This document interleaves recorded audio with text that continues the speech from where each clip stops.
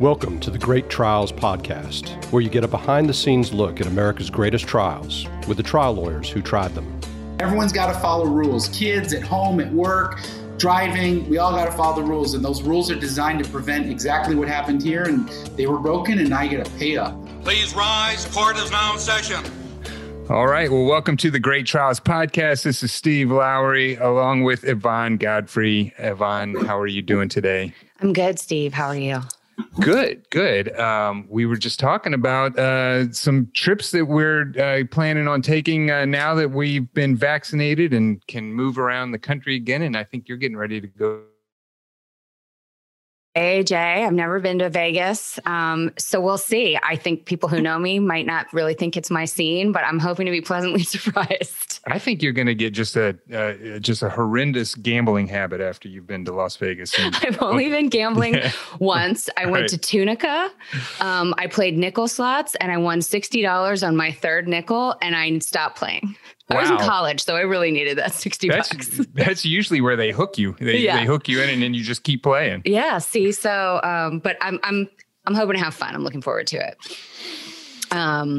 What about you, Steve? Any fun trips? Family trips. I'm doing a vacation style, Chevy Chase, put them all into the van, and we're going to drive up the East Coast, and we're going to hit all the historical sites. And I know my girls they're just so excited about me stopping and seeing every historical site up the East Coast. Well, they get to go to New York City, Philadelphia, Boston. We're going to hit some great cities. That's cool. Those are the memories. Well, yeah. Let's go ahead and introduce our guest and find out if he's doing any fun trips. We have a fantastic lawyer on the show with us today. We have Arash Homampour, and I'm going to tell everybody a little bit about him. But before I do, Arash, do you have any fun trips coming up this summer? Well, we're going to Vegas. The largest plaintiff attorney organization in California is CALA in Los Angeles. And we have an annual Vegas convention that is full of really top-notch speakers, awesome information, great networking, and then probably the most degenerate behavior you can think of that is all under a confidentiality protective order. Right. Exactly. I'm not allowed to talk about it. But the work hard, play hard diagram is in full force and effect in Sin City. Right. Exactly. Well, that is awesome. Well, so as our listeners might have guessed, Arash practices in California. He is the founder of the Homampour law firm, and you can look him up at homampour.com. That's HOMAMPOUR.com. They're based in Sherman Oaks, but they practice all over California and get really terrific results. I can't wait to talk about the case that we're going to talk about later, but they're just so many terrific results and so many amazing accomplishments by Arash. There's a lot I want to talk about, but I've kind of picked some of my favorites. He's got record-setting verdicts, 12 8-figure and 15 7-figure verdicts that I tallied up. There might be more by now. Along with many terrific settlements. In 2021, so this year, he was the 5th ranked lawyer in Southern California by Super Lawyers, which is extremely impressive. He was previously named as one of the top 30 plaintiffs lawyers in the state by the LA Daily Journal. And the Consumer Attorneys Association of Los Angeles, which I think we've talked about on the show several times before, Steve, awarded him with the 2018 Ted Horn Memorial Award, presented to the lawyer who's presented outstanding legal service to the community. Tons of terrific awards. He's been on CNN. He does a lot of legal analysis on TV.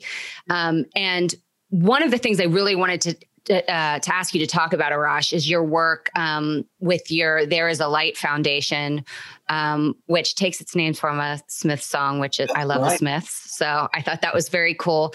But can you tell our listeners a little bit about that foundation and what you're seeking to accomplish? Because it's such a cool way to give back. Sure. So there are so many people in life that $5,000 is an insurmountable amount of money to accumulate so that they can get to the next level, whether it's dental school, technician school, cosmetology school, fixing something. There are so many people that if they had that amount of money, it would really transform their existence, but they never have access to it. So my thing is funding this foundation. I started with $1 million of my own money, and I'm going to get other money from other people and contribute every year and just provide micro grants to individuals based on, proving that they need it. We pay it directly, if we can, to the vendor or whoever they have to pay. And the condition of it is that they come back and share their experience so they can help and inspire other people. So it's going to be financial assistance, coaching. We're having attorneys and other professionals offer services, and just really inspire people to understand that you can start with nothing or at any point in your life and get to the next level if you just have the financial and or coaching support. And so, I'm one of those human beings that if I'm rich or successful, I don't think it's because of something I'm born to do, some bullshit predestination. It's hard work and luck, and it's your obligation, if you're successful, to share it with the world. Money has no value whatsoever if you can't share it. So the There Is a Light Foundation is from a Smith song, which is my favorite song. It's also about like never wanting to go home, but that's a separate topic. But my thing is, I'm a candle and I want to light as many candles in this universe. That's my purpose on this earth. So I want to light as many people up and let them get to where they want to get in life. And that's the whole point. That's great. I mean, that's just a fantastic foundation, and it's very impressive. And it's such a great idea too, because it is like that lump sum amount, that it doesn't have to be a ton of money, but that can be so hard to acquire. I mean, I remember after college, it just was like one of my paychecks was rent and the other paycheck was everything else. And so even if you're doing okay month to month, to get that chunk of money together that you need is so hard. So what a fantastic idea. I love it. So I wanted to make sure you got to talk about that. But let's go ahead and dig into the case that you're here to talk about and the terrific result that you got. I'm going to tell our listeners a little bit about it, and then we'll just dig into the case and get to ask you questions about it. But terrific. It's not a terrific result. It's an outlier, crazy result considering they offered $5,000 to settle this. To which my response was, you might as well have asked me to pay you money with a $5,000 offer. Right.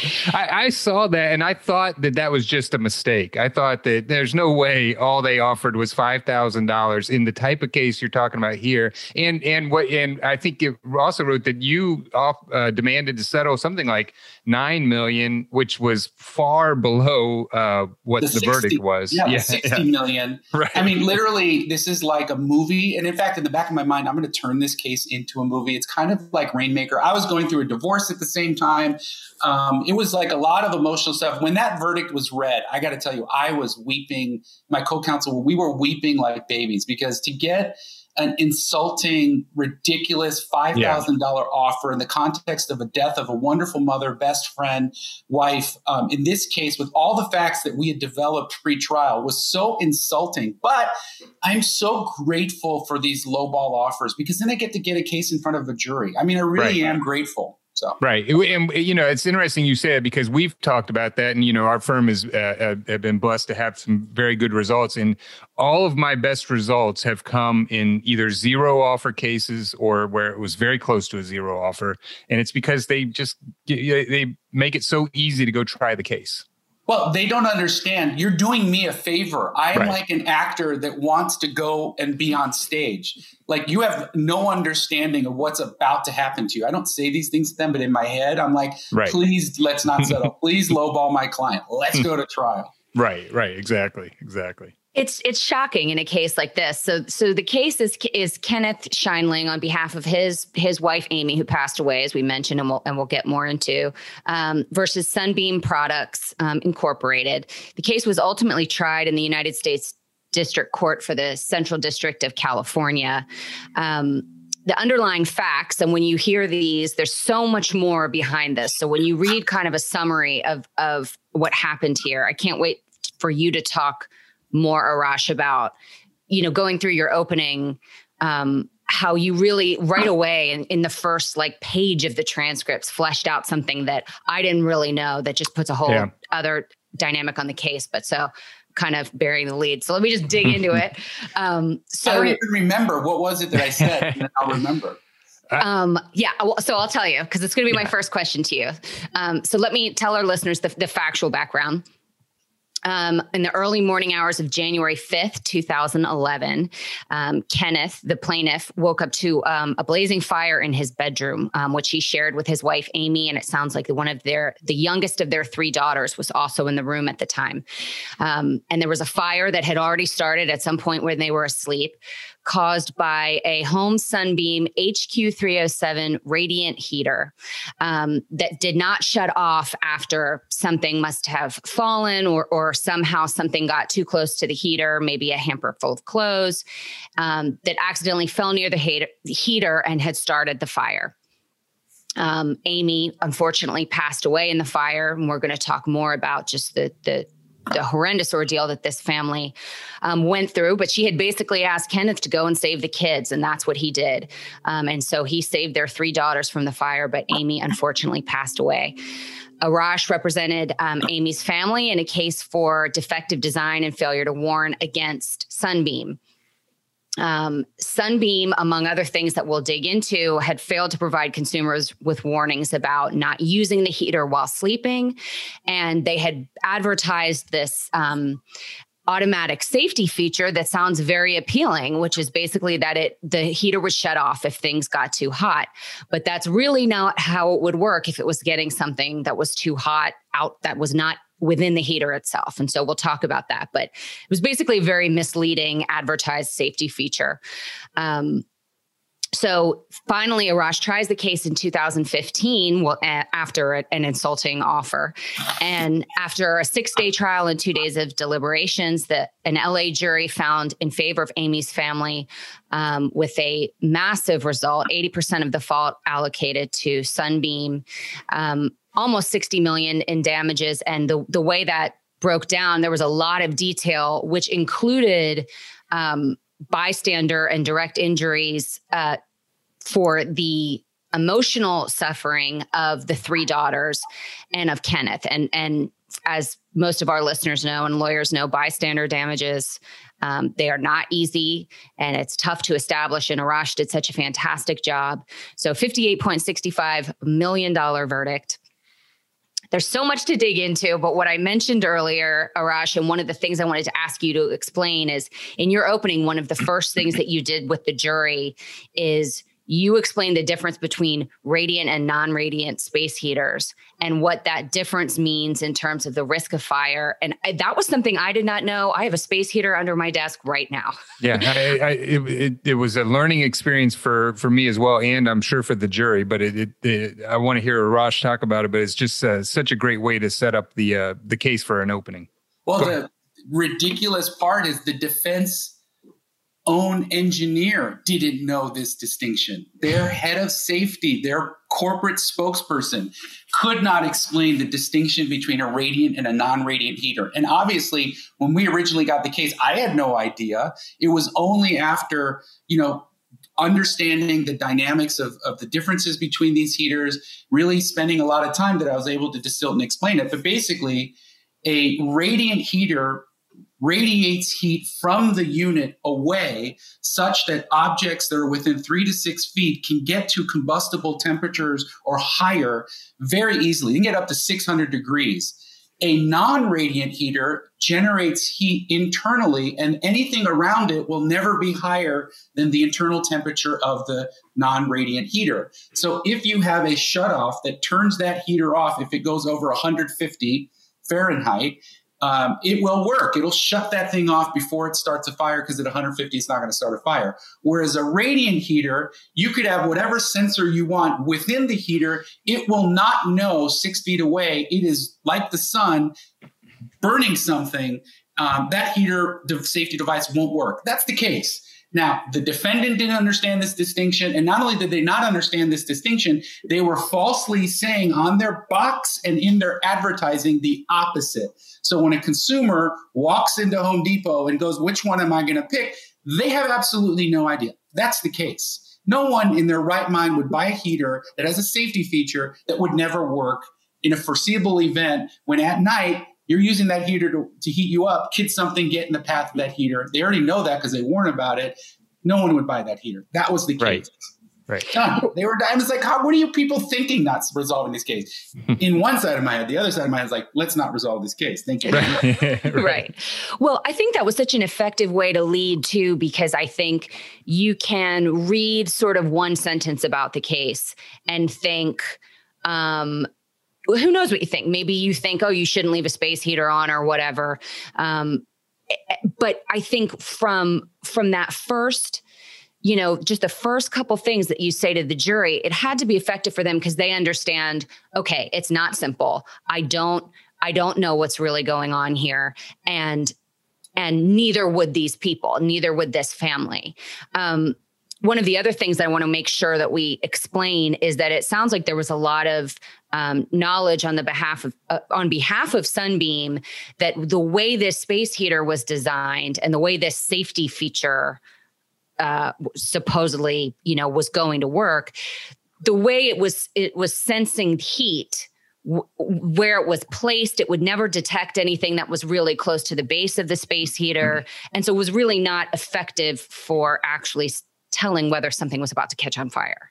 Right. I mean, as product liability attorneys, we have a basic understanding of engineering principles. What's the hazard? Design it out. If you can't design it, guard against it. If you can't guard against it, warn it. And yet when you look at a lot of these products that result in serious injury and death, there is no one who's done that analysis. And you can, in 5 minutes, go through a truck design and go, why do you have the tanks of fuel exposed in one of the most vulnerable positions in a frontal collision that's going to kill everyone, right? And so, again, as attorneys, we have to learn about medicine, engineering. And so we learn about it fresh. We learn about it with like a new set of eyes. Mm-hmm. We kind of learn about it in a way where we have to understand it so simply because we're not educated in it, like through school, that we get a different sort of perspective on it, a more human, everyday Joe understanding. And then when you take that and you confront their engineers, they're done. So many times you get them to admit things like we got their engineers to admit that they didn't understand the risk they should have, and that this is not okay. Yeah, I mean, what I really loved about your opening, and we've talked about, these concepts of primacy and recency in, the way you present a case before. But, like if I was to go and just from a jury bias standpoint, I was to go and say, I'm going to tell you that somebody left their space heater on, some clothes caught on fire in their bedroom. Who do you think's at fault? Most people, if you say it like that, are going to say, well, the family probably should have not kept clothes around there. It's their fault. But when you spend, the first, what looked like to me about 10 to 15 minutes, just talking about the product and talking about how it's designed and why in this particular product, it would catch on fire and why the sensor would never work the way they had it, designed. And then they were telling everybody, hey, if this thing overheats, it's going to shut off. So you can be safe.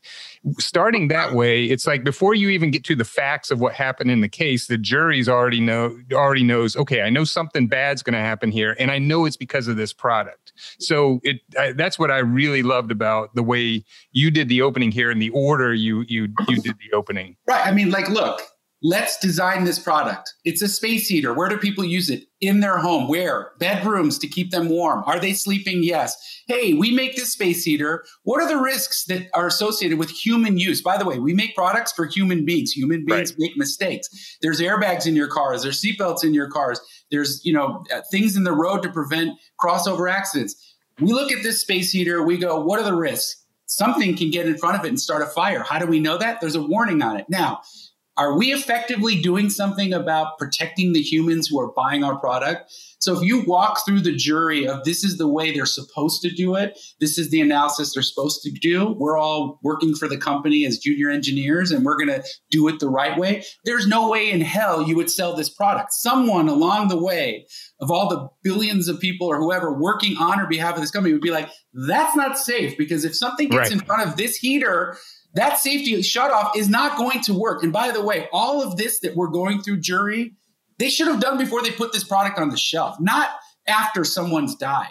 And then their defense is, well, how many people have died? One, can you trust their statistics? No. And two, who cares? Is there ever, I always ask this of the engineers, hey, is there some rule at Sunbeam that says wait until 10 people die to fix something that you know is or should know is hazardous? No. All right, duh. Like, you should have fixed it. Right. So, I just have the ability to take really complicated, what could be perceived as complicated from the defense side, and make it extraordinarily simple and give visuals and have the jury follow. And, it's really easy because the defendants have their myopic bag of tricks. They start with, they violated the warning, and then you're like, keep that narrative going. Wait to see how I reframe the case in opening, because guess what? I get to talk first. So Yvonne, the internet is getting more and more crowded, especially ever since the pandemic, and it's getting harder and harder to get noticed online. And you can have all the great verdicts in the world, but if nobody knows about them, then they're not going to come and hire your law firm. So you need to find a company like Digital Law Marketing. That's right. It turns out that what you put on the internet is no good if people can't find it. And Steve, we've talked about this, but now that I finally know what SEO is, which is search engine optimization, it's really important that your firm's site is maximizing the hits that it's going to get. And something that Digital Law Marketing is doing that's really cool right now is they're offering free SEO audits for law firm campaigns. So that's something our listeners should take advantage of. Yeah, because it's hard to get around the internet and know how to make yourself visible without having somebody help you. And they are the experts in this. And not only will they help you design your website if you need to, they'll do your content marketing, they'll do your search engine optimization, as Yvonne just said, they'll do your pay-per-click marketing, social media marketing, and they also will offer full management on Google's new local service ads, which we just learned about and are trying to get into. But it's another way that you can put yourself out there and get people to know who you are. And Digital Law Marketing is great at it. Exactly. And, one of the things I think is cool is that you work with them and they really make you feel like they know your firm and they know you, and that they help you with your web presence so that it feels individual. It doesn't feel cookie cutter. It feels like they know the people at your firm and they get what you're trying to accomplish. Yeah, it's not like they already have a website done and just give you one that's already been done, but they will spend time with you, get to know your personality, put your personality into the website, and you should go visit them at digitallawmarketing.com. That's digitallawmarketing.com.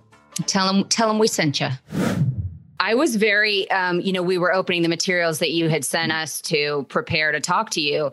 And I was really surprised when I pulled up the opening transcript. I thought maybe I didn't have it all because, we had the condensed version that has got the 4 pages on a page, but it was still so short that I thought that maybe we didn't have it. But reading it, you just kind of did everything that you needed to do and kept it really tight. And as you were saying, you really simplified things into what this was really about and made it so relatable to the jury, because I think that's one of the things in general about consumer products cases, but especially as lawyers, when we learn about, like, one of the things you had in this case was the certification from UL, from the underwriters laboratories. I'm hoping you can talk a little bit about that, what that really meant versus what consumers think it means when they see that. Well, it's just ridiculous. It's like they say, well, we have all these certifications, right? And if anyone watched Netflix, that movie there's just a Netflix about dolphin safe tuna. It's fraudulent. Right. They paid for it. No one's actually checking it, right? I love one good byproduct of COVID is everyone's reading and watching a lot more information. And there's a lot more journalistic stuff going out there, pro-consumer, revealing the government doesn't do anything. NHTSA testing means nothing. A stamp of approval from some paid-for company not only doesn't mean what you think it says, but it's fraudulent for this attorney to get up in front of you and imply it has anything to do with safety. So I love taking these bullshit defenses and kind of like letting them make their claim and then undermine it and show not only is this not true, it's the opposite of what this person is saying to you. This is why we need you in this courtroom. You're a pinnacle of our democracy, and you have to hold them accountable. Yeah, especially in product cases, and Arash, you do a lot of them. And, you always hear, no matter what product case you have, that it meets or exceeds, the federal regulations, or meets or exceeds, the underwriters' laboratory standards. And I thought you did just a great job of bringing out, Underwriters Laboratory basically makes its money by saying, hey, let us do the testing. And then you get to put our stamp of approval and then tell people that it's safe. So it's basically a marketing tool. So it just a very nice job. But that is always in any products liability case you have, that's always going to be one of their first lines of defense, is that they met or exceeded every single standard, regulation, whatever's out there, which are all bare minimums, all of them. And then side note, federal court. See, federal court is like that beautiful girlfriend you get that you probably don't deserve, that some people are like, wait, why? I love federal court. Less is more, man. Federal court, the judge is like, you got 4 days or 5 days to try this case. I love that. I hate trials that go on for 4 months or 2 months with unnecessarily garbage. I love tight, concise, because you got to respect the juror's time. So all of that sort of truncated version is one, the judge forces to, and two, that's my style. Get in, get out, less is more. You don't want to dilute the power of your case by having it extend on for a long time and interfering with the jurors' lives. So I love federal court. And definitely moving fast and telling the jury why you're doing that, and that because you respect their time, and because their time is important too. And I'll never forget, my partner and I were trying a case against Ford, where our expert came in, and he was saying he was expecting to be on the stand for about 2 days, and we were like, 2 days, we're gonna be done with you in an hour. I mean, they may cross you for an hour, but you're going to be out here in 2 hours. And he's like, no way are we going to be able to do this. And we did it. And then afterwards, he would let all of his other attorneys working with him. He's like, go talk to these guys on how they tried it, because they did it so quick and it worked. So I absolutely just get to the point, make it simple, and then get them off the stand. Yep. So I do want to bring up that as much as part of products work in general, and part of this case is, this lab certification, the government, sort of regulations and tests aren't doing what consumers think that they're doing, or what a lot of consumers think that they're doing. One of the great facts I thought you had in this case was that the Consumer Product Safety Commission had sort of done some sort of study or something that the lab was involved in, and that folks from Sunbeam were involved in, about the dangers presented by these heaters, specifically when people were sleeping. And yet they had no warning on this heater about the danger presented if you slept, which is like, of course, you're going to do in your house. And side note, that's the power of Google. Do you understand how I, Arash Homampour, learned about space heaters, difference between radiant and non-radiant? I Googled, found that report. Someone wrote 20 years ago, my entire case. I just had to make it simple for the jury. But again, the power of Google, the power of our ability to find any topic covered so beautifully. Your job is to make it more simple, but that's the power of Google, is finding that report. They didn't give it to me. The defense didn't give it to me. Oh, that's interesting. So you found that, and then you found that and then figured out, like, a lot of the players in your case were actually involved in this study. Yeah. And by the way, your experts aren't going to give you that stuff. So, like, maybe 1 out of 20 experts are that savvy to give you concrete information that makes things understandable to your jury. But most experts don't even have that. You're kind of like going, hey, let's follow what it says in here. Is this true? Yeah, it is. Good idea. Just for people listening. Yeah.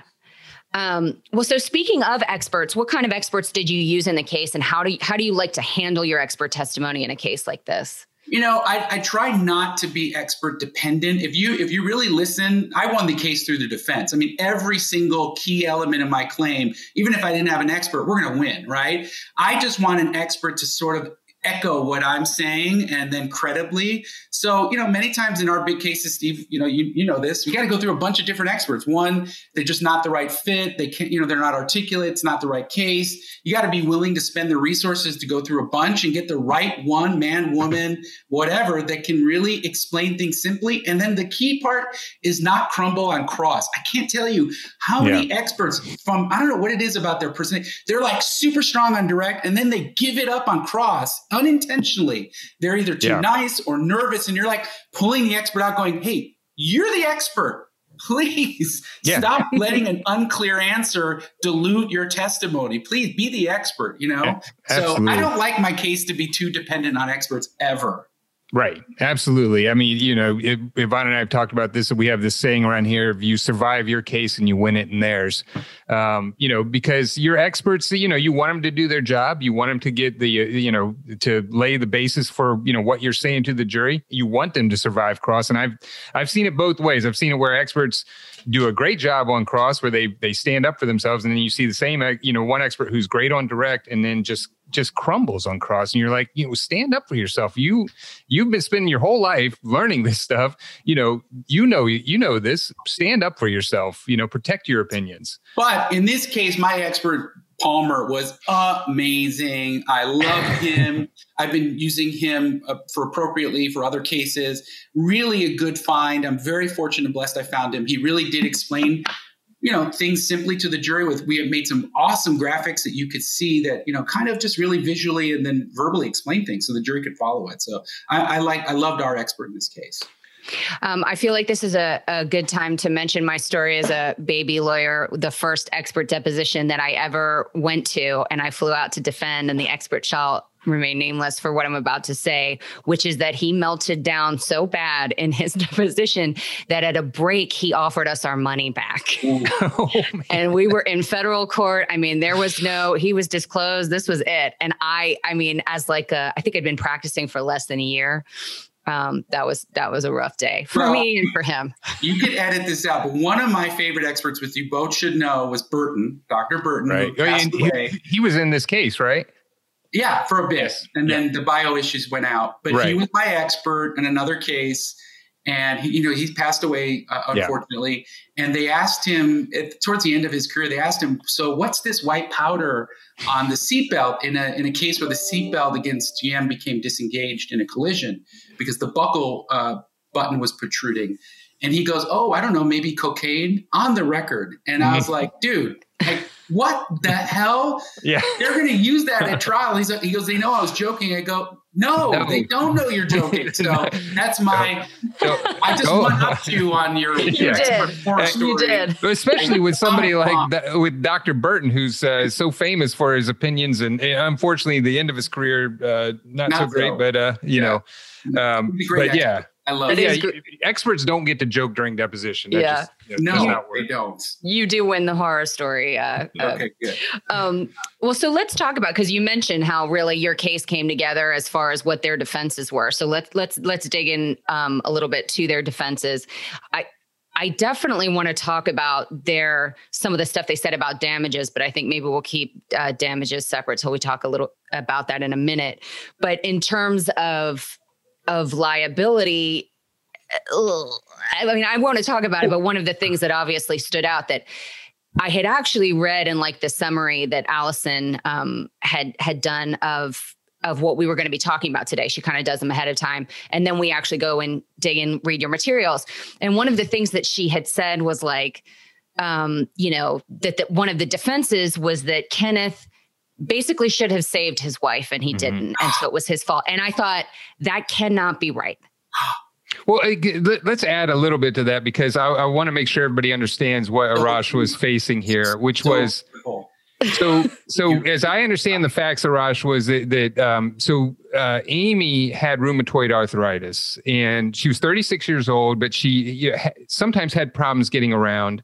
They see this fire break out. They've got the 3-year-old in the bed with them, Ava, and she says, get the girls, get them out of here. And he, as I recall, sees her on the ground, sees Amy on the ground, and thinks she's getting out. He gets all the girls out and goes outside and is calling 911 at the same time. And if I remember, he tells 911 that he's going to go back in and get his wife, and they tell him, no, do not go back in the house. And I think one of his daughters was following him back into the house, and he had to tell her to get away. And then there was this whole thing about how he was at a neighbor's house for an hour, and the defense was trying to claim that he didn't come out and tell the first responders that his wife was still in there. And I was, and the way you handled that was great, but I wanted to kind of throw all that stuff. It's worse. Yeah. They had a diagram of the bedroom. And in the bedroom, instead of going out back into the home to get his other daughters, there's a patio area with a sliding door. And they called the fire chief for no reason. I'm like, why are you calling the fire chief? Ooh, you'll find out. Right? I have no idea why they're going to call the fire chief. They call the fire chief. They put him on the stand, and they go over a diagram of his room, and they go, couldn't Mr. Shinedling have taken his daughter and put her out here on the patio, gone back, gotten his wife, and the fire chief is like, I guess so. Yeah.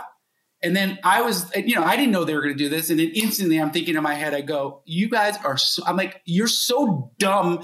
It's ridiculous. So I get up, I go to the fire chief. I go, And again, I just love what I do. I don't know this. I've never done a fire case before this. I just knew intuitively. I said to the fire chief, I said, when you have kids at the scene and they're away from the fire, what's the first thing they want to do?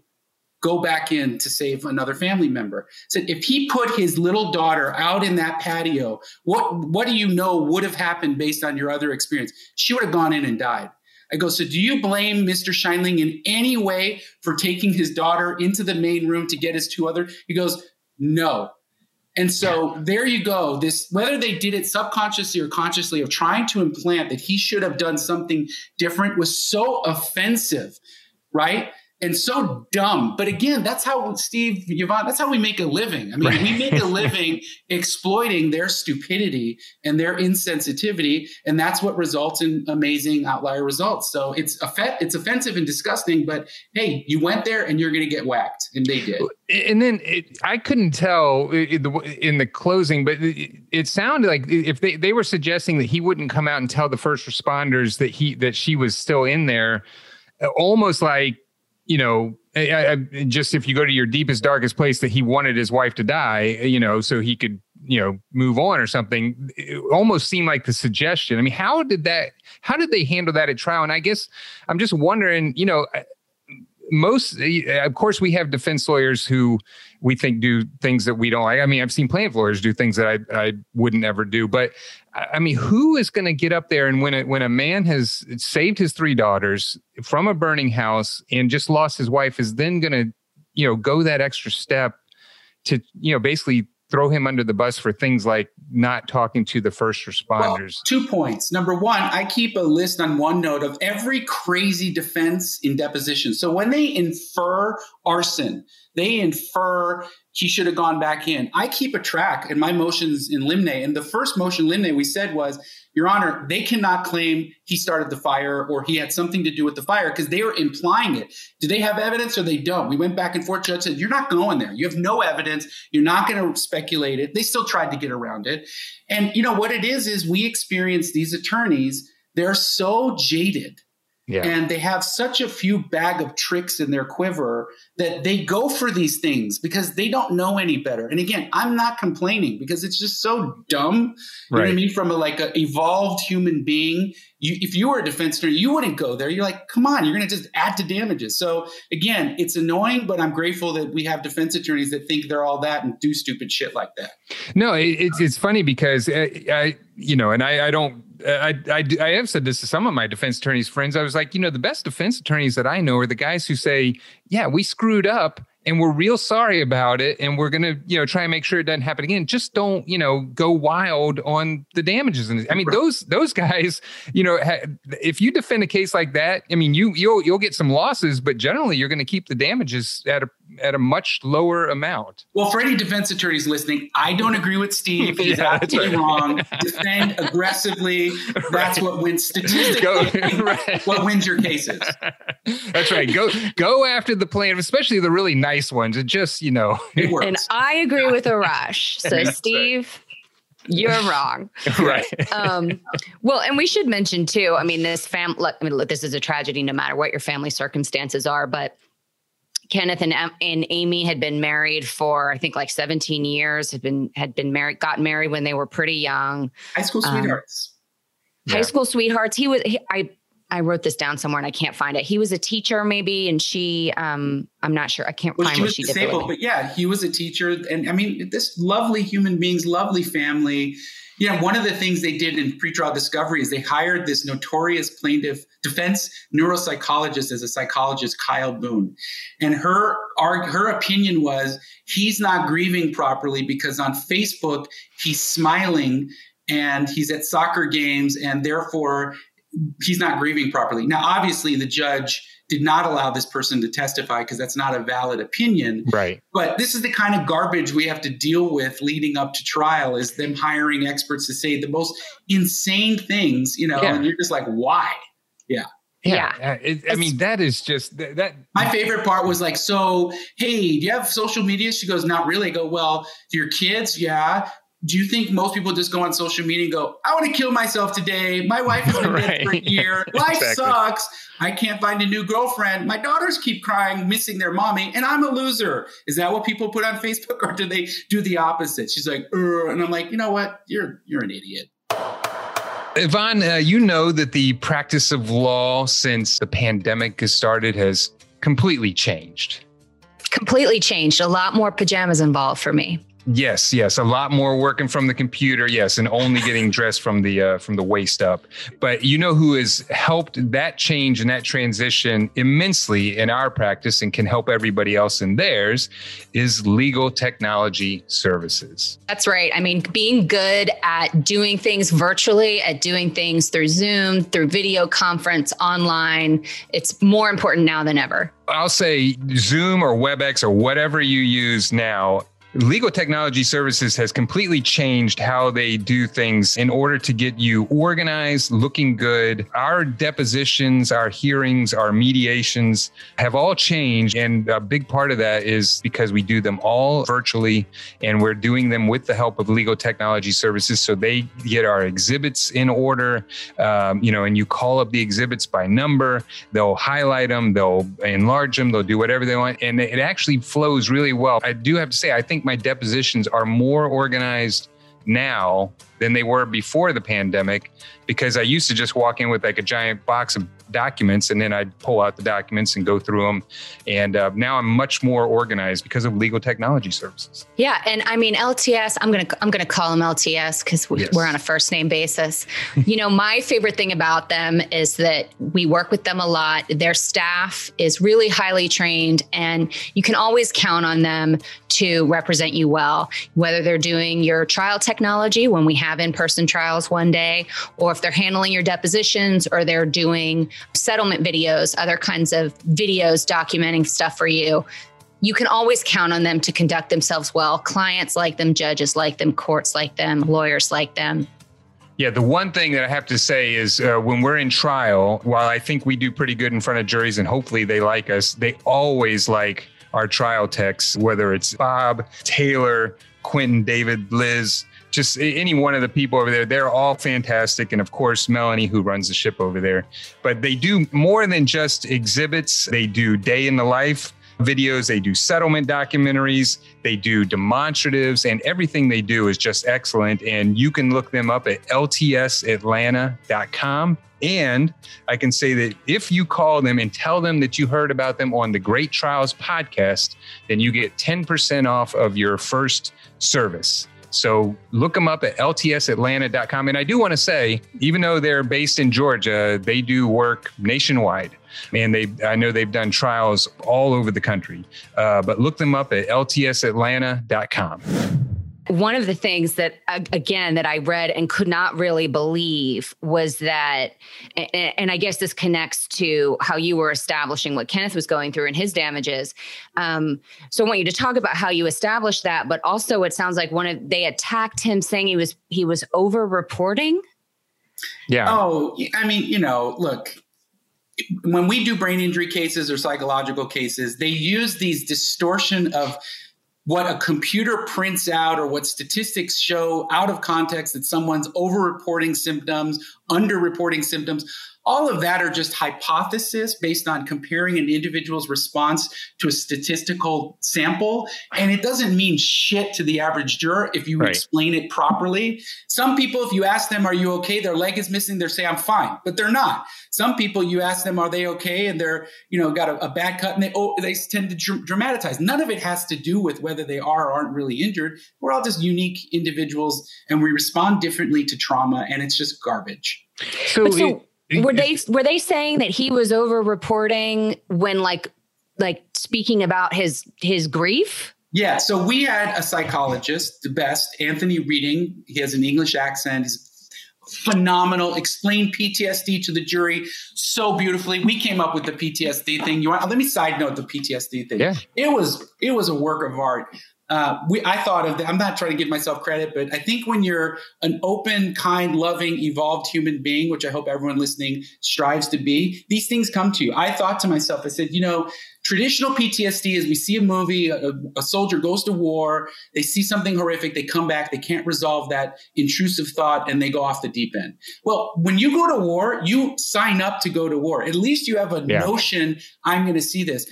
A 3-year-old girl and a 9-year-old daughter and an 11-year-old daughter have no concept of harm at that age, no concept, no break in safety. And when a fire like that happens, when they smell it, they taste it, they feel it, and their mom dies, that is PTSD on another level, especially when it's chronic 2 years later. And just he and me explained that to the jury. And it was just amazing. So that when they get up to cross him on well, isn't it true he overreported on this day and this test? The jury's like looking at these people going like, what? So we had our expert. They didn't have one because they withdrew her because she was a moron. Right. And so their only cross was these little stupid arguments. That was it. And it probably landed with a thud with the jury. The jury's probably like looking going, what are you talking about?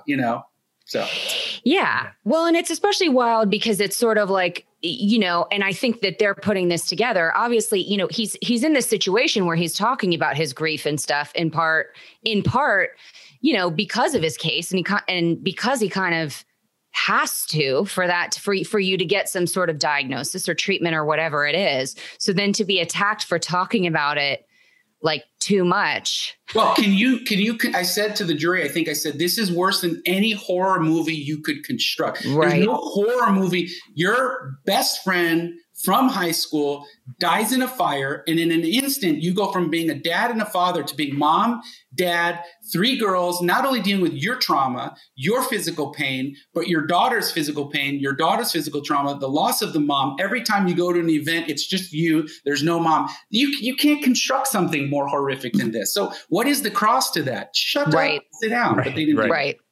So speaking of, I'm interested, we talked a little bit about how the PTSD and how you explained that and how you established it with Kenneth and for the daughters, especially considering their age. What did you do differently for them to help it establish their damages? Well, it was interesting because the judge actually was limiting what I could do with the girls correctly because we didn't want to traumatize them. Right. So we played the 911 tape, I think audio. We played some, the foundational facts for a bystander claim and then PTSD, some of which I had to infer through circumstantial evidence rather than asking the girls directly. Mm-hmm. They challenged that on new trial stuff and on appeal. And the judge in the court's like, get out of here. Like, you don't have to prove it directly out of their mouth. So that was tough. Not wanting to exploit these young girls in courtroom because that would be ridiculous. That's not the point. So it was very delicate, but we handled it properly and really with the judge's assistance because he was protecting the girls. He didn't want too much trauma in the courtroom. But getting, as a trial attorneys or attorneys, getting the distinction of the 3 buckets of damages they had was so key. Because if you look at this verdict, $60 million, you're like, that's insane. But when you break it down that it's their lifetime loss of their mother's love and support, 1, their physical injury and harm of the fire, 2, and then 3, experiencing the harm to their sisters and the death of their mother is a separate, distinct injury. Breaking it down allowed us to get a much larger award than I think you normally would have that was upheld in one of the most conservative courthouses you can think of, Orange County Federal Court with the 9th District. So that was critical. And we spent a lot of time going over the damage distinctions with the judge. And I think that was really helpful in getting a larger verdict. And it's an appropriate verdict given the lifetime of harm and the 3 distinct type of damages they had. Did and maybe you said this and maybe I just missed it, but did you put each of the girls on the stand? Or I think that the baby, the youngest, I don't remember if we did. We may not have. Okay. And I'm glad you mentioned that. I didn't mention this when I was talking about the verdict, and these were broken down even further in terms of how Arash was saying for your past injury, your future injuries, the loss of the mom, the injury to yourself. But it was $9.995 million for Mr. Shinedling, $15.595 million for Addison, $16.105 for Alexia, and $16.955 for Ava. And then those were further even broken down. I mean, it was a great it was a great verdict form in terms of it seemed like really being able to preserve both your verdict and your damages, because they had to go through and find, was there, was there strict liability for failure to warn? Was there negligent failure to warn?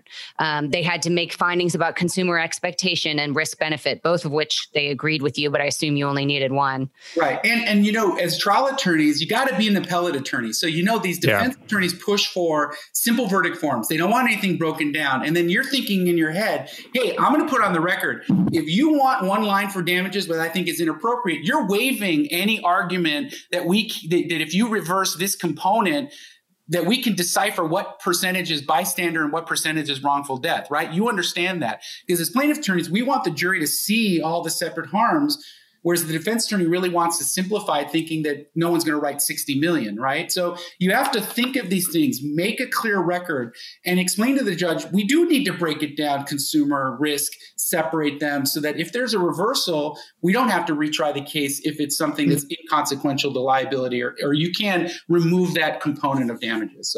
So I have a question. This is a nerdy law question, but I like in Georgia, we only have risk utility. We don't have consumer expectation for strict liability. So why bring both claims? I guess, why bring both consumer expectation and risk utility when you only have to win under one of them, right? Consumer is much easier. So many theories as you can. So you don't want to go under consumer expectation alone if there's a viable argument that it's not a consumer expectation appropriate case. Okay. Because then you're just asking for a new trial. So I always ask for both, no matter what, argue them separately, explain why it's distinct, and then put both on the verdict form so I don't have to retry the case if I can. Right. And you obviously, did a great job. But they did actually on risk utility find that the risk of the heater's design did not outweigh the benefits. I mean, so they found for you on consumer expectation, failure to warn, and everything else. So it worked out really well. I was just wondering about that, because you only need to win under one of those theories, and the way, especially with this auto shutoff device that doesn't work. I mean, consumer expectation. I mean, this case seems like it's perfect fit for consumer expectation, and then for failure to warn. Right. But I was just curious about that. Speaking of being an appellate lawyer, even when you're a trial lawyer, I thought I don't know if you remember this, Arash, because it was 10 years ago that you were trying it. Or no, wait, 10 years ago that it happened. Still several years ago when you tried it, but the defense lawyer was like trying to walk the jury through the verdict form in his closing. And I think he actually got confused on what he wanted their answer to be. Right. You actually corrected it to make sure that there wasn't going to be some issue there that they were going to make a big deal out of. Right. My style is, if they can't show something, I'm a gentleman, I'm cool, I show it for them. There's no animosity, there's never aggressiveness. I'm always helpful. Jurors love it when you're a fair guy who's not trying to cheat or game the system. It's all about our credibility. When the minute I start driving to court to I get home, my credibility is at issue, and I'm never going to look like the bad guy. In fact, any opportunity I could look like the good guy, I'm going to seize it. And there, if I heard him say something wrong, good guy and appellate attorney in me gets involved and fixes it. Yeah. I thought that was funny. I just happened to notice that. But you're right. I mean, and the jury doesn't miss anything. We talk about that all the time. But I mean, they notice how you hand copies of exhibits to each other. They notice, every little detail. They notice the shoes you're wearing. They notice everything. Right. But being courteous to opposing counsel and witnesses and stuff like that, I feel like they don't miss a thing. Yeah. Jurors, the people can't listen, but I got lots of arm tattoos. And then the top 5, I got the new neck tattoos. Right. Jurors love that stuff now. They love, the first thing they want is, can I see the arm? Can I touch them? I'm like, okay, go for it. Really? So let me ask you this: during voir dire, do you touch on that issue of the tattoos, or you just leave it alone? No, I just leave it alone. Yeah. I was just wondering about that. There's a famous criminal defense lawyer here in Georgia who has very, very long hair, and he always likes to say, you're not going to hold my opponent's short hair against him. I mean, if I could make something funny of it, I should. Right. I couldn't. Yeah, I'll start thinking of something. There was one thing I wanted to touch on about damages that I saw that you did that I was wondering if you do regularly. because I thought it was really cool. You were trying to give the jury an understanding, I think, for future damages and the length of time involved. And so one of the things that you had done was you basically went back in time, sort of the same amount of time. And we're talking about the different presidents and the different sort of historical and pop culture things that were happening. And it was really effective because when you read it, you think back like, oh God, yeah, remember when Reagan was president? But I was wondering if that was something that you do a lot and what things you pick to talk about to make sure it resonates. Yeah, I mean, full credit due. I stole that from another plaintiff's attorney, Brown Green, who probably stole it from somebody else in California. It's important to give jurors a context of time, that when you're asking for 30 years of damages, they don't really understand how long 30 years is intuitively, right? Because you're looking back going, floppy disk, USB was invented, Russian wall goes down, Milli Vanilli. And a lot of these references, the jurors are like, have no idea what you're talking about, but then that makes it feel like an even longer time. So I think it's important because these appellate courts look at these numbers and they don't understand it's 20, 30 years of time. So your record better give an argument that supports this is not compensating for one event. This is 40 years of not having the love of your mom. And if I break that number down, it's not a lot of money. And you have to explain that to the jury. So they're not sticker shocked by your number. Like, look, the harm that they caused is 40 years of harm to 4 people. They have to pay for that harm. If it was 30 people or 1 person, the damages would be different. You are here to come up with a fair number for 4 people for all these years. And so I find that going over a timeline is another effective way of showing how long this period of time is. Yeah, I just really like that because I think a lot of times we can really dig into the numbers or break down periods of time in some ways to come up with a damages number, but we don't always spend a lot of time on helping people think about that length of time in other ways, just in and of itself. So I just really liked that. Well, look, we're not just if you're a real competent attorney, you're not throwing out a number because you want to get that number and brag about it. Right. You're throwing out a number that you credibly believe reflects the true value of the harm that your client suffered. And you better be able to explain it in easy to understand terms. And so our job is to give multiple ways, whether it's the Picasso painting, the value of money, or a timeline or whatever. Our job is to explain in easy to understand ways because the defense is not going to explain it that way. They're going to give a bunch of gobbledygook. And then, my favorite thing is, I may not have done this case, is tally up how much they paid their experts, divide that by the number of years of harm and go, look, they're saying to you to pay $1 million, which is really $5,000 a year, which is more than they paid 1 month of one of these experts. Yeah. That's how this side values reasonable compensation. I think you have a right to reject what they're saying on damages, don't you? Right. Yeah. Right. I saw what you had said in closing about ways to think about damages and ways to think about the amounts, but I didn't go back and check. What they ultimately came up with? Did they give you exactly what you asked for? Did they give you more? Do you remember? No, they always give me less. It's a lot still. So yeah, I wasn't complaining. Yeah. So this was a federal court jury, unanimous. I had 15 minutes of voir dire. I mean, it was as tough as you can get. Super conservative jurisdiction. The best part ask me, what was your favorite part about voir dire? What was your favorite part about voir dire? The defense attorney gets up and you're always like, what are you doing? He's like, so Sunbeam is part of blah, blah, blah. And we sell coffee makers, toasters, hair dryers, like trying to say how amazing this company is, right? And he goes, like, literally rattles off like $1 billion entities, as if I wasn't allowed to even say that, obviously, because I'd be focusing on finances. He goes, does anyone have any familiar with these devices? Someone raises his hand. He goes, yeah, the Sunbeam hair dryer. And he goes, oh, what's your familiarity? Yeah, one of them started a fire in my Lake Tahoe cabin last week. I looked at my co-counsel. I said, it's like, is there like, I believe in a higher power or something happening in this courtroom? Like, what the hell? They kicked him off, but I was like, what are the chances of that? So that was my favorite voir dire moment. Yeah. I was like, I'm done. We're good. Yeah. We'll stipulate that the fire.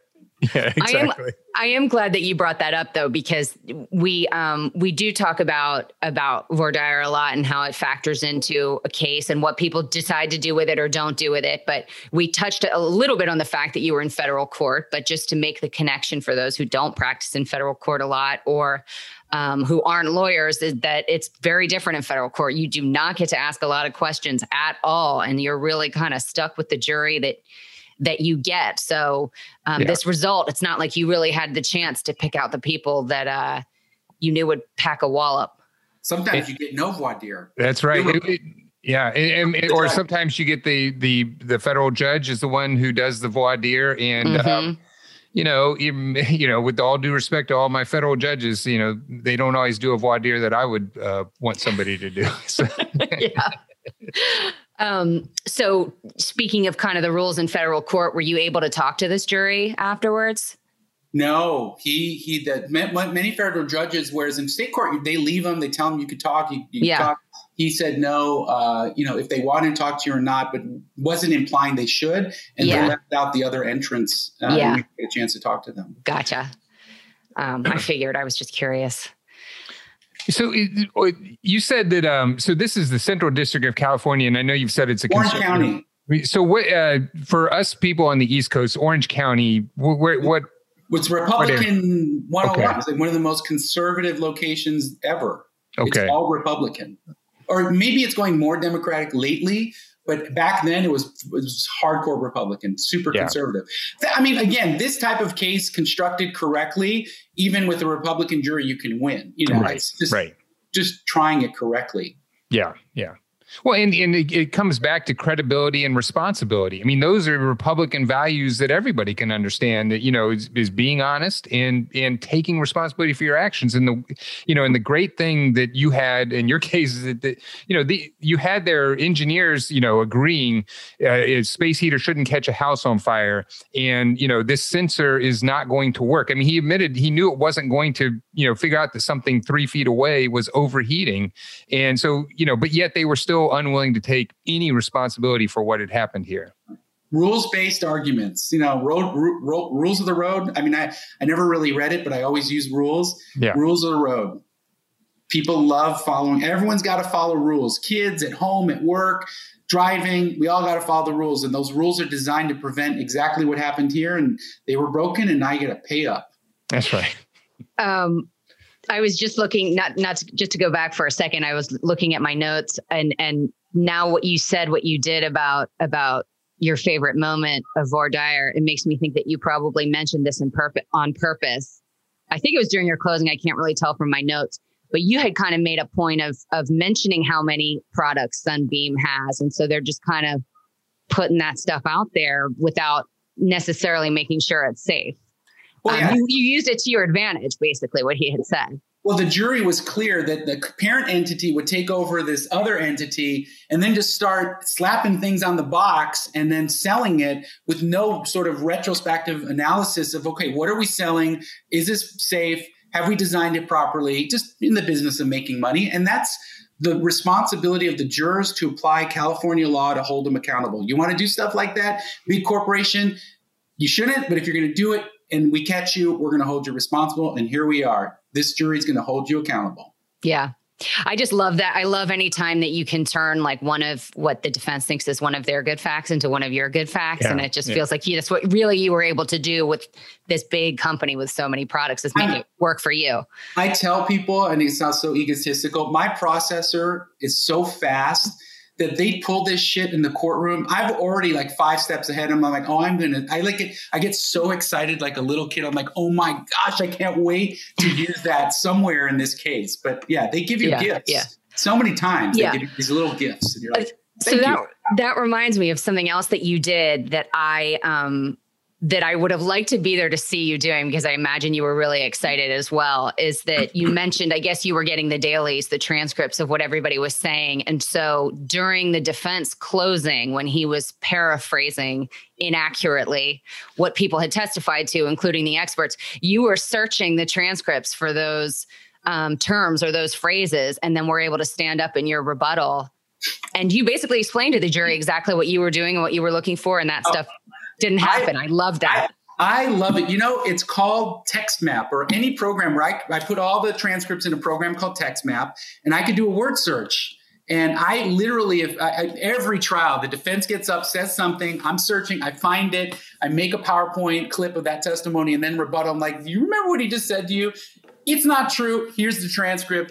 Come on, they've got the transcript like I do. He has the same software, access the same software I do. So not only is he wrong, but it's misleading. It's not okay. Yeah. Yeah. It's shocking how many of these attorneys have these yellow pads that everything goes in there, and they're like not utilizing software. I mean, again, don't share this too much, maybe cut this out. But the reason we can win small plaintiff firms is that we're actually like technologically hip. We use things like software, whereas these big firm attorneys don't. Because for them to buy a pencil, they need a committee to agree on everything. And so we're sort of advantaged in our sort of sense to be more nimble, and we get things better and access to information easier. But yeah, that program is TextMap, and it's amazing, and everyone should use it. I just really like that. And it made me, I always get very stressed out by dailies during trial because I feel like I have so much other stuff to do but I think that's part of it is because I just, been using it like a lot of times I'd use it to go back if it was some sort of issue with somebody's testimony or an objection or corrective instruction and how all that worked out. But I never really thought about listening to somebody's closing and then just sort of being ready to break it off. So I make a PowerPoint during trial. So I'm taking the dailies and all the admissions. I'm making a clip, putting it in my PowerPoint for closing, and there you go as I'm going along. Yeah, that's great. And you're doing that yourself? I mean, you don't have somebody helping you with that, or is it? Yeah, that's not something you can delegate because they don't know. So I have a lot of support before trial and after trial, but in trial, it's me. I'm the tech. I'm the cut and paster. I'm the searcher. And then again, it's reinforcement. You read it in person, you hear it in person, you then cut and paste it, you remember again, then in closing, you have the freedom to really talk. Yeah. That brings up a good point, for all lawyers, but also for young lawyers. I noticed that during your opening, I think your presentation or your technology went out on you, and then you proceeded without it. So talk about, just kind of handling that on the fly, where all of a sudden your presentation stops. Sure. I don't rehearse anything. Zero. I have never rehearsed my opening or closing or my direct or cross. At most, I'll have an outline. I use PowerPoint as my outline, not to forget where I'm going in opening, but I'm able to generate a 5-minute conversation about anything and explain it anywhere. I trust myself. So you could shut the power off. I'll still explain the case. In fact, it's probably better to turn my PowerPoint off because then I tend to be more simple and direct, and I'm like not diluting by looking to my left or right. So I can explain a case anytime, anywhere. Yeah. And as a practice pointer to anybody who's going to stand up in front of a jury and try a case, I mean, you should know your case well enough that no matter what happens and no matter who you're talking to, you can lay out the case for them. I mean, and you should know the facts that well. I remember learning that as a young lawyer, when, I wanted to get up and like hold my notes, and as older lawyers, like, you should know your case well enough that you don't need notes in front of you. And I still keep notes around just in case, but I try never to have anything, on me or around me. Well, again, Jerry Spence wrote this, that if you read, he would just generate his closings off the top of his head. If you read his closing, it would have poor grammar. Some of it wouldn't make any sense, but it's super effective because he's present and it's organic and he's connecting. Yeah. If you're stuck looking at your notes or an outline and you're not present and you're reading, no one's connecting with you. So that's again, lose the notes, trust yourself. If you don't know the case enough, you don't belong in that courtroom. Sorry. That's right. Well, and that also brings up a point that we've talked about on cross-examination is I hate people who use like really detailed cross-examination outlines and then they get stuck to them. Because then you're not listening. You're not listening to what the witness is saying. And they may say something that, was either a great admission or takes you down a new road. And you've got to be you got to be ready to listen and go with that. So that's what makes the trial fun and interesting is going off script. That's right. That's right. Please exactly. Go off script with me. Please. Let's see. It's going to be fun. I promise you. One thing that I did want to mention in your closing that I really liked, and it's something that we also talked about before, which is right at the beginning, you talked about how you had been Amy's voice through trial, but now you were turning the case over to the jury and it was their turn to be Amy's voice. And I always like that, when you're there with the jury, you're there working on this together. I mean, you're in this together. You're on this journey together to help your clients get, justice. So I just really liked kind of painting that picture and giving them that responsibility right at the beginning of your close of talking about how now it's your time to speak for Amy. Of course. I mean, the way I look at being an effective trial lawyer is you're a teacher. You're explaining things in simple terms so everyone can follow along. But we're doing this as a group class. And at the end, your homework or assignment is to follow through and render full justice. That's your job. Whether it's defense verdict or plaintiff's verdict, that's your job. Obviously, we want a plaintiff's verdict. Right. Yeah. Exactly. Well, I wanted to ask a couple of questions. You sent us some of the motions in limine, and so I just wanted to see that there's a motion in limine about a previous residential fire. Had there been another fire involving your clients? He had a rental property that had a fire, and so there was suspicion of arson based on that prior fire that was never found to be true. And so, if there's no defense of arson, whether there was a prior fire or not is irrelevant. And the judge kept saying to them, are you claiming arson? No. You sure? Because if you aren't, you can if you want. I mean, I don't know how effective that would be with this jury, but are you? And then he would ask them over and over, and they said, no arson claim. Well, then this is not coming in. What's it relevant to other than trying to make him look bad? Yeah. So. Right. That makes sense. And then the other part is I'm assuming all this was kept out of evidence, but it also says declining to take a polygraph. Was there one thing I'm wondering, was there any sort of a criminal investigation or at least a initial part of it or something like that? I mean, there were red flags for arson, but then they never pursued it because there was no arson. I mean, we know the space heater started a fire and it was from a hamper of clothes and there's nothing else. I mean, that's it. Yeah. Yeah. Got it. Well, Steve, I got to ask all my questions, so I'm good to go. You have anything else we want to make sure we talk about? No, I think we've talked about everything. One thing just from this case was initially filed in San Bernardino County, and you had some claims, I think, involving some municipalities or counties. Do you want to talk through that real quick, or is that? When you get a case, you sometimes don't know who's responsible. And as an attorney, you have to pursue everything. And we were thinking maybe there was a delay in coming with water, but then they had immunities. And then that didn't ultimately factually prove to be true. So it's just one of those, be careful, raise all the claims so you preserve your rights. And then our firm is very strict. If we don't have a viable case, we don't extort, we don't ask for this. If I don't have a viable case, I'm done. I don't pursue it, period. My credibility is everything. So if we don't prove our case or I know it's not provable, we drop it. Yeah. And that's, I feel like we've said that so many times on the show, but, in trial, in everything you do as a lawyer, especially as a plaintiff's lawyer, because we already start out behind, the eight ball. We're already starting out, in most people's eyes, like, greedy trial lawyers, that kind of thing. So being absolutely credible with the judge, with the jury, with everything you do, and bending over backwards to make sure that you preserve that credibility and for your clients, is just so important. And it's the number one thing you have to do at trial, in my opinion. In life. Right. Exactly. Your integrity is everything. With yourself and with others. I guess we should ask, when Kenneth took the stand, I mean, I know they were going after him pretty hard as far as blaming him, not only for, not going back in to save his wife, but also just starting the fire in the first place. He must have done great on the stand, but I'm just wondering, how did he do on the stand? He did great. And, he had to admit that he knew he wasn't supposed to get clothes in front of, and that maybe they allowed clothes to get in front of the heater. So he was honest. He owned it. He regrets it. But the fact is, before that fire ever started, before any of this, the company knew this would happen. They didn't know who would get hurt and who would die, but they knew, and they didn't do their job as a company to sell a safe product or at least warn about it. So It was that simple. He could have said anything. I don't think it was going to really change the outcome. We knew fault would be allocated somewhat because the jury was going to be fair, and they did. And it sounded like correct me if I'm wrong, but as far as other incident evidence, a lot of times in product liability cases, we'll talk about other incident evidence.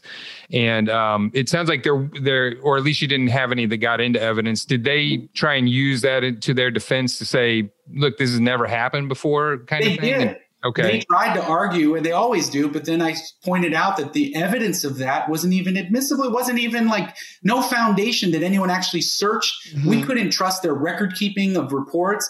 So it was, again, a bogus defense that had no foundation and that really showed they were stretching and not being truthful with the jury. So yes, they got to say no other fires or blah, blah, blah. But then I showed the jury based on the testimony that claim wasn't supported at all. It wasn't even trustworthy. Yeah. Yeah. Well, I mean, this has just been a great discussion, Arash. Is there anything about the Shinedling versus Sunbeam Products case that you want to make sure our listeners have heard that we haven't had a chance to talk about? Yeah. Lots of attorneys rejected this case. If you looked at the set of facts, when we first got it, you would never take it. We spent way over $500,000 in costs on this case. This is the kind of case that most attorneys would run from. And the way I look at it is I love difficult liability, big damage cases that are viable to me, because all I need to see is a path to justice. Whether they see it or not, I don't really care. Whether anyone else sees it or not, I don't care. But these are the cases you get to try. These are the cases that make you cry. These are the cases that are the reason you were born to do what you do, that you give up and sacrifice everything we do in our personal life and family because we're professionals and we're here to make a difference and get justice. So this is a prime example of why we do and love what we do. So what was it about this case that you, at least when you were first looking at it, that made you say, hey, we need to take a closer look at it and pursue it? Well, that they knew people would get combustible material within the heater, and yet there had to be a better way if there was a safety valve to shut it off. And why didn't that work? So, and then I had an attorney working for me, one of my best friends from college, Corey, Arzumanian. He really was the sort of Don Quixote crazy person who was really aggressively saying, this is a case. I love this case. Let's pursue this case. And so everyone needs, that sort of champion, unreasonable champion in their office. Right. Really sees, we all probably have one or a component of that in ourselves. And he was key in making sure we realized the potential in this case. So very lucky to have really good supporting staff and an attorney that worked really hard on it with me. Well, very good. Well, I have a sort of fun question for you. I know that you also like to DJ from time to time. So I'm wondering if when you're getting ready for trial, do you have a specific playlist or specific songs you like to listen to? It used to be, I'm a techno DJ, techno producer. That's not really going to get you in the mood for trial. It used to be rap, right. Jay-Z. A lot of Jay-Z songs would get me ready for trial. But these days it's less music because I play music so much, and it's more just being chill and quiet and meditating and doing yoga. That really gets me more in the frame of mind than pumped up music. That's more for when you're younger. Yeah. I was going to say that, I remember when I tried a case, this is years ago, and I had found the Neil Young Massey Hall album from 1971. And I must have listened to that album, I don't know, 100 times when I was getting ready for trial. I just liked it so much. But I agree with you. Once you know your facts of your case, and it's important to know everything, but it's also important just to take some time to just relax and just kind of just think about your case without overstressing yourself, because that's, at least for me, that's when you're like, hey, I never really thought about this idea, or, come up with a new angle on how you're going to pursue something, when you just sort of relax and let it come to you. So they say it's the space between the notes. Right. And so you got to let that space in between the notes to occur in silence. And really, if you're just open, loving, caring, know your case inside and out, you'll be in the courtroom and things will come to you. Magical moments will come to you because you're just open. And that's the way you need to be in trial. Yeah. Well, Arash, this has been great. We've been talking to Arash Homampour.